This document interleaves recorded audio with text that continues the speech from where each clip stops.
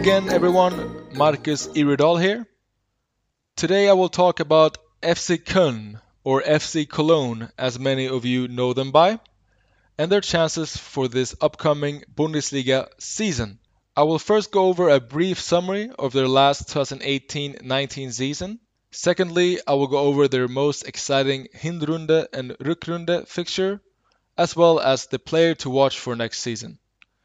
Lastly, I will conclude this podcast by predicting their general finish in the table this upcoming 2019-20 season. I, for one, am extremely happy that one of the best fans in the Bundesliga is back. Köln is a historical, successful club that deserves to have its fantastic fans back in the top flight. I've myself been to the Rhein-Energie Stadion plenty of times before. When the teams enter the pitch, the Köln fans sing their own version of the old Scottish folk song called Loch Lomond, but instead Köln supporters replace the words Loch Lomond with FC Köln. It's truly a sight to behold, and it will bring goosebumps to even non-football enthusiasts. So I will suggest you all look that up on YouTube after this podcast. Last season was, of course, great for Cologne, as they did what every Köln fan expected them to do, which was to gain a promotion back to where they belong, the Bundesliga. They did their job, albeit their second half of the season was far from impressive. 63 points, 84 goals scored, and 47 conceded. Köln won the Zweite Bundesliga and got promoted mainly due to their excellent offense. Scoring 84 goals in 34 games is an impressive achievement. It is actually the highest tally since Hannover 96 scored 93 goals in one season, back in the 2001-2002 season.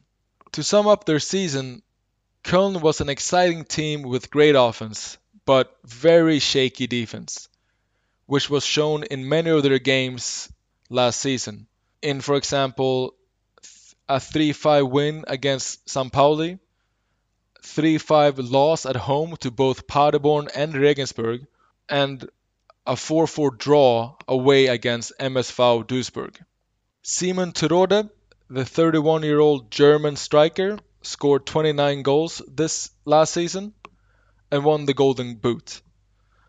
That is the most anyone has scored since the 1990-91 season, when MSV Duisburg striker Michael Tönnies scored 29 goals as well. Jon Cordoba scored 20 goals and was second behind Terodde in the goal-scoring charts.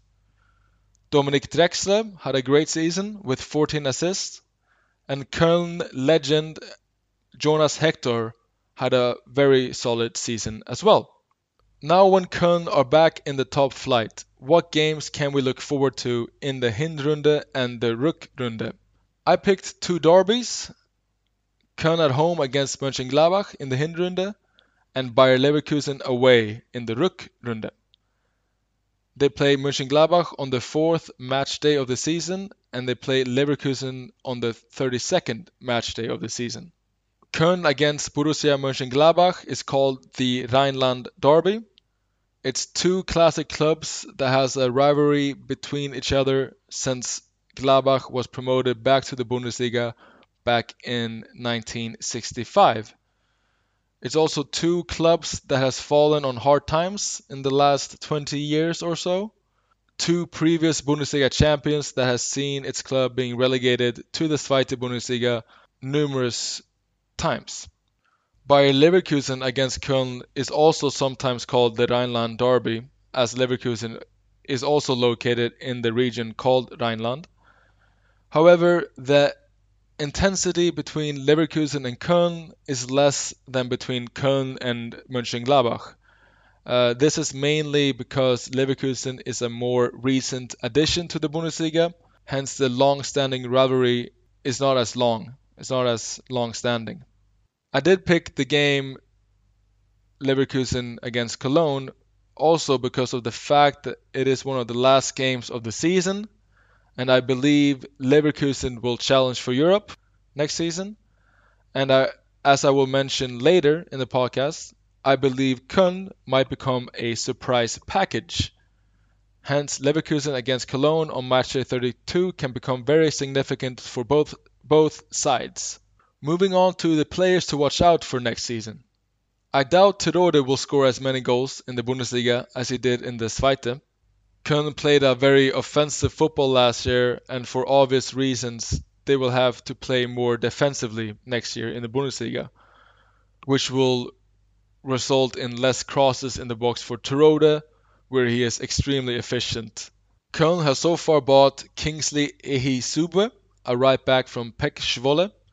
He has been a starter for the Dutch side for 4 years now. He is only 24 years old, and he seems like a good step for him to make. Let's see if he can make it in the Bundesliga.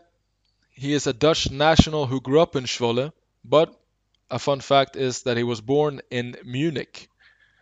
They also bought Birger Verstraete, a 25-year-old midfielder from Ghent, for a little less than 3.5 million euros.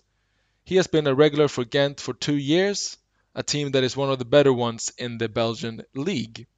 Köln has also have plenty of familiar faces that will be great to see back in the Bundesliga, such as German goalkeeper Timo Horn, Colombian striker John Cordoba, German capped Jonas Hector, and of course French striker Anthony Modeste. My pick for the player to watch out for next season will however be the 24-year-old offensive midfielder Louis Schaub from Austria. He had a good season last year with 12 assists and 3 goals, and although he wasn't necessarily a constant starter for Cologne throughout the whole year, I think he can have a good season next year. He was considered to be quite a talent back when he played for Austrian side Rapid Vienna, and it will be interesting to see his development in the Bundesliga. So, what are my expectations for Köln next year? Well, I think Köln will stay up without much trouble. If they can keep the core of